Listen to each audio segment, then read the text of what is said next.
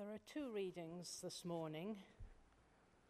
The first one is Genesis chapter 1, beginning at verse 26. And you'll find this right at the very beginning of the Old Testament.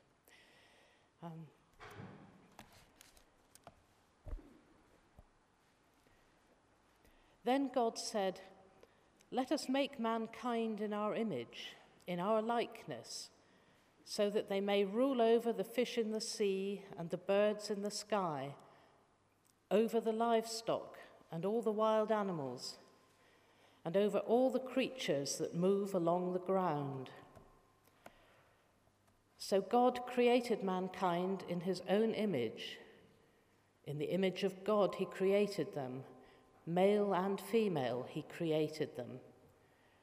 God blessed them and said to them, "Be fruitful and increase in number. Fill the earth and subdue it.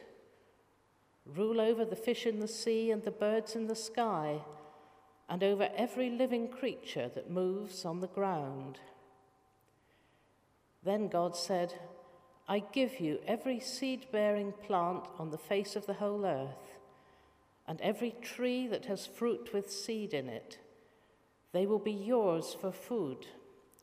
And to all the beasts of the earth, and all the birds in the sky, and all the creatures that move along the ground, everything that has the breath of life in it, I give every green plant for food." And it was so. God saw all that he had made, and it was very good. And there was evening, and there was morning, the sixth day. And the second reading is from Romans chapter 8, beginning at verse 26. And you'll find this on page 1135 of the Pew Bibles. So Romans 8, beginning at verse 26. "In the same way, the Spirit helps us in our weakness. We do not know what we ought to pray for, but the Spirit himself intercedes for us through wordless groans. And he who searches our hearts knows the mind of the Spirit, because the Spirit intercedes for people in accordance with the will of God. And we know that in all things God works for the good of those who love him, who have been called according to his purpose." And at verse 34, "Who then is the one who condemns? No one. Christ Jesus, who died, more than that, who was raised to life, is at the right hand of God and is also interceding for us." This is the word of the Lord. Thanks be to God.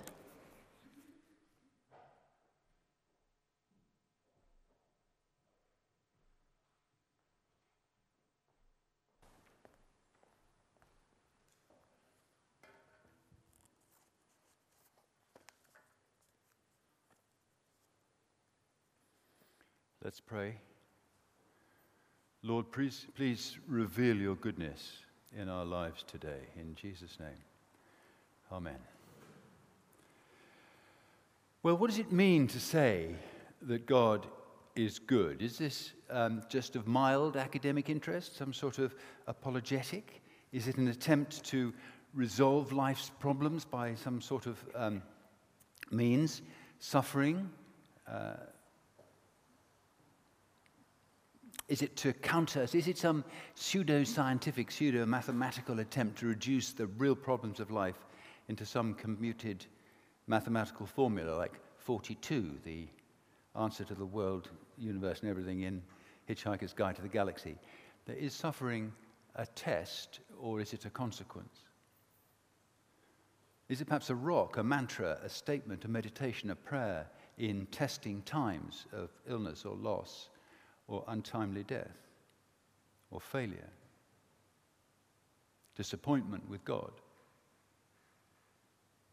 perhaps losing something of our love for God, doubt, unanswered prayer, by which, of course, we mean prayer that isn't answered. Yes, the check's in the post, first-class stamp, 1 to 5 days delivery. like a radio part ordered from the internet? Or is it something to do with the relationship depending on God's character? If you think for a moment about the Greek, Roman, or Norse gods, they're really overgrown teenagers, aren't they? Lust, family breakdown, argument, immorality, murdering, bickering. They need to be placated all the time. They're spiteful. They're needy. If God is not good, then does his sovereignty turn into tyranny? Does his justice become favoritism? Does his love become fickle? And does prayer become a matter of self-promotion or God's mood? Busy, come back tomorrow. Or is God's goodness also something to do with faith and trust? Would you trust a god like the Norse god Loki, who's sort of overgrown puck messing about all the time? Well, no, you wouldn't. So God's goodness is important if we're going to trust him. Tim said this on Monday, but I'll risk it again. In The Lion, the Witch, and the Wardrobe, it looks much more learned, doesn't it, to produce a book and read from it, but there it goes. The children are in Narnia, they're in trouble, they have been betrayed, and they're about to be captured and killed and used by the demonic witch. And the beaver is trying to explain that they need to meet Aslan and who he is. And Susan, she's the sensible one. When he's told that Aslan is a lion, she says, "Oh dear, I thought he was a man. Is he quite safe? I shall feel rather nervous about meeting a lion." Well, if there's anyone who can appear before Aslan without their knees knocking, they're either braver than most or just silly. Then he isn't safe. Safe? Who said anything about safe? Of course he isn't safe. But he's good. He's the king. And is that a good thing? Is it a good thing that God is good? Well, here we are. Here's the other authority on such things. 1066 and all that is an authority on what is or isn't a good thing, if you're old enough to remember it. The Roman conquest was a good thing, since the Britons were only natives at that time. So we don't necessarily know a good thing when we see it. We might notice it more clearly afterwards, because our understanding is not God's understanding. Our understanding and our sight is not his. So what does the Bible say about it? Well, in Genesis we have God creating man and woman out of the same stuff in the likeness of God, in God's image, with a capacity for life, spiritual life, reason, morality, knowing right and wrong. I don't know about yours, but amongst my children, about the third sentence they ever uttered was, "It's not fair." The provision of earth and air and sun and water makes things grow. Seeds with DNA in them. A seed, that's my visual aid. A fern seed, you plant a fern seed, you don't get an elephant. You plant a bean and you get a bean, or the pigeons do. But it dies in order to produce its future, its crop. And God saw that all that he had made was good. No, very good. Now, there is a theological argument that says that creation and nature reflects the nature of the Creator. So you can prove God, as it were, from looking at creation. And the Psalm says something like that when it talks about the heavens declare the glory of God and the firmament shows his handiwork. But if the argument is this: the Creator must be good, otherwise, because you can't create goodness if you're not good, and you can't create life if you're not alive, Latin there's nemo dat quod non habet. Nobody gives what they haven't already got. So that's an argument for God taken that way round, and his goodness. God saw that it was very good. But it isn't so apparent now. Was choice a good thing? Well, you can't really share love with a robot, can you? But mankind chose to experience evil, and we still do, believed a lie and acted on it, and suffering and death arrived. The earth was spoiled. Pain and a struggle for mastery arose. So God limited human life. My spirit will not strive forever with man. His life will be limited to 120 years. And he guarded the way to the tree of life. Can you think of a world where Pol Pot, Stalin, Hitler, Genghis Khan, Tamburlaine, the scourge of God, lived for maybe 1,000 years? God limited the damage that man can do. And even in Genesis 3, there's reference to the Messiah coming to crush evil. The Bible also says that God is good in Psalm 135. Praise the Lord, for he's good. His name endures forever. His name, which shows his character, doesn't change. God doesn't change. He has compassion on his servants. That speaks of relationship. Some sort of response is required, not just academic interest. Psalm 136. Give thanks to the Lord, for he is good. His love endures forever. 26 verses, in every single one, the refrain, his love endures forever, a response. And Psalm 136 also asserts that God doesn't just passively look at his creation and let us get on with it, a sort of work it out for yourselves sort of Nanny McPhee goodness. Instead, he intervenes. In Psalm 12, it says, with a mighty hand and an outstretched arm, he rescued the people from Pharaoh, from the sea, from the desert, from their enemies, food for free, and a relationship with God. They messed it up, of course, with the spies. That looks forward, doesn't it, to Isaiah, where he says that the Lord will lay bare his mighty arm in the sight of all nations, and all the earth shall see the salvation of our God. And that looks forward to the crucifixion, a rescue by Christ, free for eternity, and a relationship with God. Now that's good, isn't it? And God knows how to give good gifts. He won't give us a stone for bread or a snake for a fish. And he will give his Holy Spirit to those who ask. And that's good. He knows our circumstances, our hopes, our fears. He's lived a human life in Christ, come to die to bring us to God. But it doesn't feel good on a day when he allows 3 people to be thrown alive into a burning furnace, or ISIS to blow up yet another church in Egypt with Christians inside, or yet another massacre that somebody else performs, even crusaders. So his nature does not depend on our feeling or our understanding. If God is good and his name endures, then love endures, and he's good all the time. Not just good on Sundays when I remember. It's not a postmodern sort of in and out of existence, in and out of goodness sort of a God, is he? He says to Moses, when he's asked for his name, I am. I'm the real one. I'm the one. I'm the only one. I am in the present. I don't change. So what? Well, Psalm 34, taste and see that the Lord is good. Not just sit and sort of mutter about it, but taste and see that the Lord is good.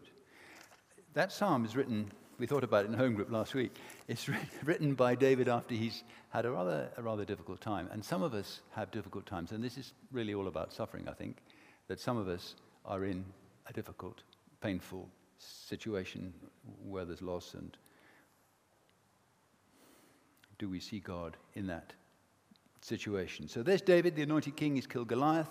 He's killed thousands of the people's enemies. King Saul is trying to kill him. He's tried personally. He's tried with an army repeatedly to try and kill him.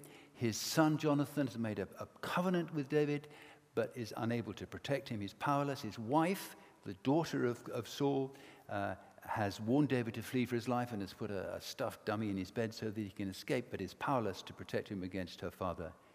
And he goes to the priests, and they have just a little food and an old sword that he used to kill Goliath, and they're all killed afterwards by Saul's shepherd. So Samuel's nowhere to be seen. He has no help. So he flees to the enemy, goes into exile with the king of the Philistines. And he prays. Wait a minute, Ms. Kunsberg at the back says, doesn't say that in 1 Samuel 21. No, but it does in Psalm 34, because he says, this man prayed and God delivered him. This poor man called and God heard him. I sought the Lord and he answered me. So he goes and he prays, and inexplicably, I don't know whether he's got Goliath's sword over his shoulder, but inexplicably, while he's pretending to be mad, the king sends him away. I've got enough madmen. He's recognized, but inexplicably he's sent away. And back he goes, and he goes to the cave of Adullam, and there, amazingly, friends come, his parents come, other people come. He finds a safe place to keep his mother and father safe, and he has an army. And God's prophet Gad comes and tells him what to do next. And his response to that awful place and God's rescue is this psalm in which he says, the Lord is close to the brokenhearted and saves those who are crushed in spirit. The Lord redeems his servants. No one who takes refuge in him will be condemned. Taste and see that the Lord is good. Blessed is the man who takes refuge in him. Fear the Lord, you his saints, for those who fear him lack nothing. The lions may grow weak and hungry, but those who seek the Lord lack no good thing. Doesn't promise to give us bad things, but this does say that they will lack no good thing. And that's amazing in places of loneliness and failure and hopelessness, the sort of places that David was in. He can praise God, he can witness, he can show his example, the way God has dealt with him and rescued him for other people. And there's even a prophecy there of the crucifixion. Hard to believe, but if you look at John 19, it's there. That's the Old Testament. What about the New Testament? Does that say anything? Well, Mark 10. The rich young man comes to Jesus and says, good teacher, tell me, what must I do to inherit eternal life? And Jesus says, why do you call me good? There's Miss Kunsberg at the back saying, wait a minute, this is inconvenient, isn't it? If Jesus says, call no one good except God only. Why are you calling me good? Well, it does look inconvenient to start with. But actually, with the help of my commentary, I think it's this. Jesus says, why do you call me good? What's the implication of that? The argument is that until the man can see God in Jesus, he can't really call Jesus good. So the first point is Jesus says that God is good. But the second point is that we see God's goodness ultimately in Jesus. It's C.S. Lewis again, isn't it? Jesus can't be just a good teacher, by which we mean a good moral teacher, not an effective, skillful teacher, but a good moral teacher teaching good morality. He has to be either that or God. He can't be both, because he says he's God. And if he isn't, then it's not good and it's not moral to say that you are. So Lewis says that unless he's good, then he's mad or bad. So, did Jesus' character reflect madness? No. Badness? No. Does Jesus' character reflect a God who is good? Yes. And does his nature change? No. And what did Jesus do for the man? He looked at him and loved him and told him what he needed to do. So we get to the main point, Luke 22. Thank you that this part of the news sheet is correct.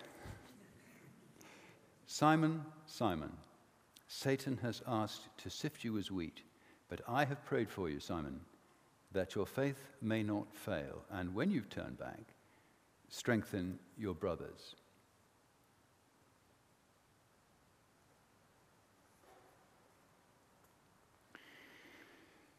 Jesus is in the moment of his greatest trial and temptation. As David was, he's about to be betrayed. This is in the upper room. He's going to be abandoned, and he's going to go for trial and death. He'd had a struggle in the wilderness, in temptation. Those questions after the Holy Spirit comes upon him at his baptism, the questions are really, what sort of a Messiah are you going to be? Is it going to be food, prosperity for everybody on the earth, healing for everybody forever on the earth? Is it going to be world peace, but with the devil undefeated? Or is he going to be the Isaiah 53 suffering servant, Messiah? And in these tests and temptations that we have, and some of them that you have faced are far harder than anything that I have faced, there's a question, isn't there? What's God's purpose? So here we are. First of all, Simon, Simon, Satan has asked. Satan has asked. He is not all-powerful. The temptation is not going to be beyond what we can endure. God is in charge, not the enemy. He's asked to sift you like wheat. See what you're really made of. And we know, and Jesus knows, don't we, that before breakfast, Simon Peter will have run away from Jesus, fallen asleep when he was asked to pray and be with Jesus, cut off somebody's ear at a critical moment when Jesus is doing his best to submit to his Father's will, so that he has to interrupt all that and heal the ear, and then run off. And then again run away from a barmaid, a slave girl, when he's asked 3 times whether he was with Jesus or whether he's a Galilean or whether he knew Jesus. So 3 denials before breakfast. And it's just when Jesus is going through his own test that he has to think and look and reassure Peter that Peter's lesser test is not going to be the end when he messes it up. So what's the verse for that? It's 1 Corinthians 10. God is faithful. He will not allow you to be tempted or tested beyond what you can bear, and will, with the temptation, provide a way of escape that you may be able to stand up under it. So that's the first thing. God is in charge. It won't be too long or too unbearable or too hard. And the second thing is extraordinary. I've prayed for you.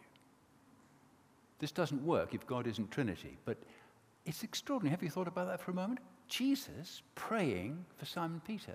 The Holy Spirit praying for us, interceding for us, twice in the Romans passage. Jesus in the Roman passage. At the right hand of the Father, with permanent, immediate access.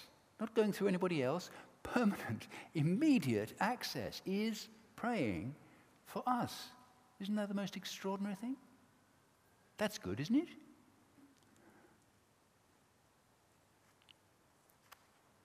And what does he pray? That your faith may not fail. Jesus doesn't pray that Peter will be brave enough to cope with that thing and succeed in that temptation, but that his faith won't fail. But in a way, he knows that Peter's going to mess up, doesn't he? So he says, and when you have turned back, not if, when you've turned back, that's the repent word, the conversion word, turn back. Strengthen your brothers. So what happens? Well, Peter messes up, he runs away, and Jesus goes and completes his test perfectly.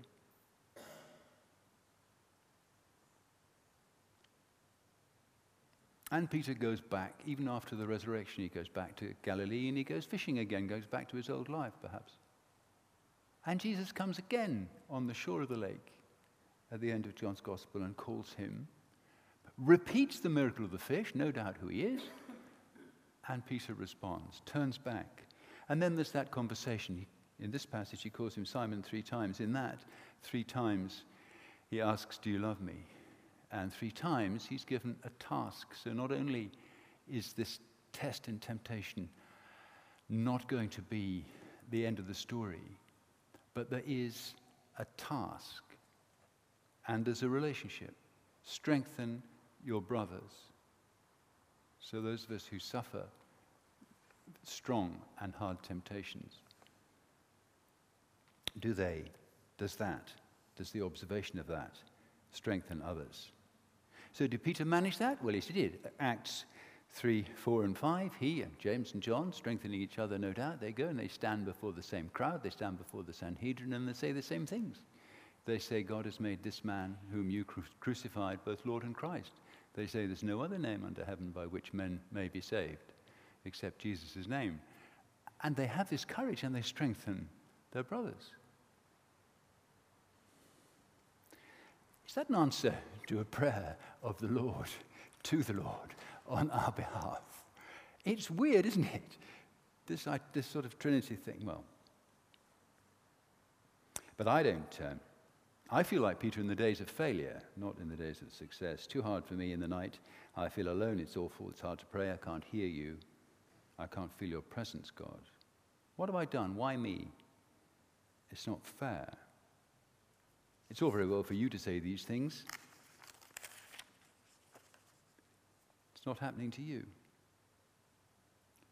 But Jesus has experienced all these things, the hardest possible test and temptation, all the same that we have, and yet without giving in. But what possible purpose could it have? And it's not my fault, is it? Must be my parents. Well, Jesus in John 9 goes to see the man born blind, and he's healed. But before he's healed, the disciples asked, who sinned, this man or his parents? Nurture, nature, genetic upbringing. Who sinned? It's a really difficult theological question designed to catch him out. But he says, well, no, not designed to catch him out, but likely to catch him out. He says, neither. This happened that the power of God should be made known in his life. This happened that the power of God might be made known in his life. Have you considered God's servant Job? Nearly there. In chapter 1, Satan asks permission to test Job's faith. He says to God, you put a hedge around him, a hedge of protection around him. And Satan is given limited permission. And then in Job 19, Job says, I call for help, there's no justice. You've hedged me in, you've fenced me in. He's alone and he's comfortless and he's had some very bad advice. But actually, in the spiritual realm, as it were, he's been protected by God's hedge, although understandably he can't see it. And he goes on to say the most astonishing thing in faith. He says this, we know this, don't we, because we hear this. I know that my Redeemer lives, and in the end he will stand upon the earth. And after my skin, my body, has been destroyed, yet in my flesh shall I see God. That's the spiritual perspective of the awful suffering that Job is enduring. And that has strengthened many, many people on wet, rainy afternoons at funerals and elsewhere, where we know. And Peter has his story, has that encouraged us. Yes, even his letters, 1 and 2 Peter, now are an encouragement to thousands now. So this does work. And one day God will wipe away every tear, and there'll be no more pain, no more tears, no more doubt or failure or separation. No more looking on a shadow. So God's purposes, even in this awful suffering that some of us have, are good because he's good. God's plan of salvation, like his plan of creation, is very good because God is very good. Taste and see that the Lord is good. Come and seek him in prayer. Now this is the challenge bit. What will the purpose of your test and mine be when it comes along, if it hasn't come yet? What's the way of escape that we may bear it? What will be the task God has for you in it? What will be the purpose?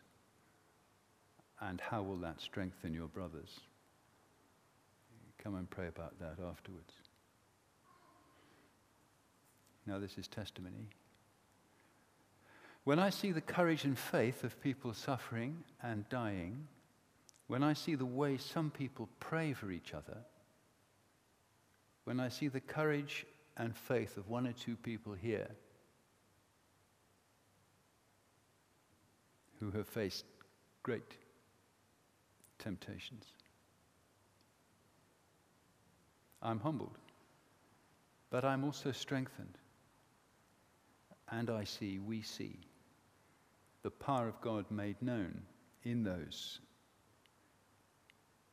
tests. And we praise him and thank him. God is sovereign. God is good. If he's good at any time, he's good at all times. He doesn't change. Let's pray. You, O Lord our God, are good all the time. May our faith not fail. May our brother's faith not fail. May we know you in our tests. May we know your purposes for us in your time. May we strengthen our brothers. May your power be made known in our lives. Amen. Amen.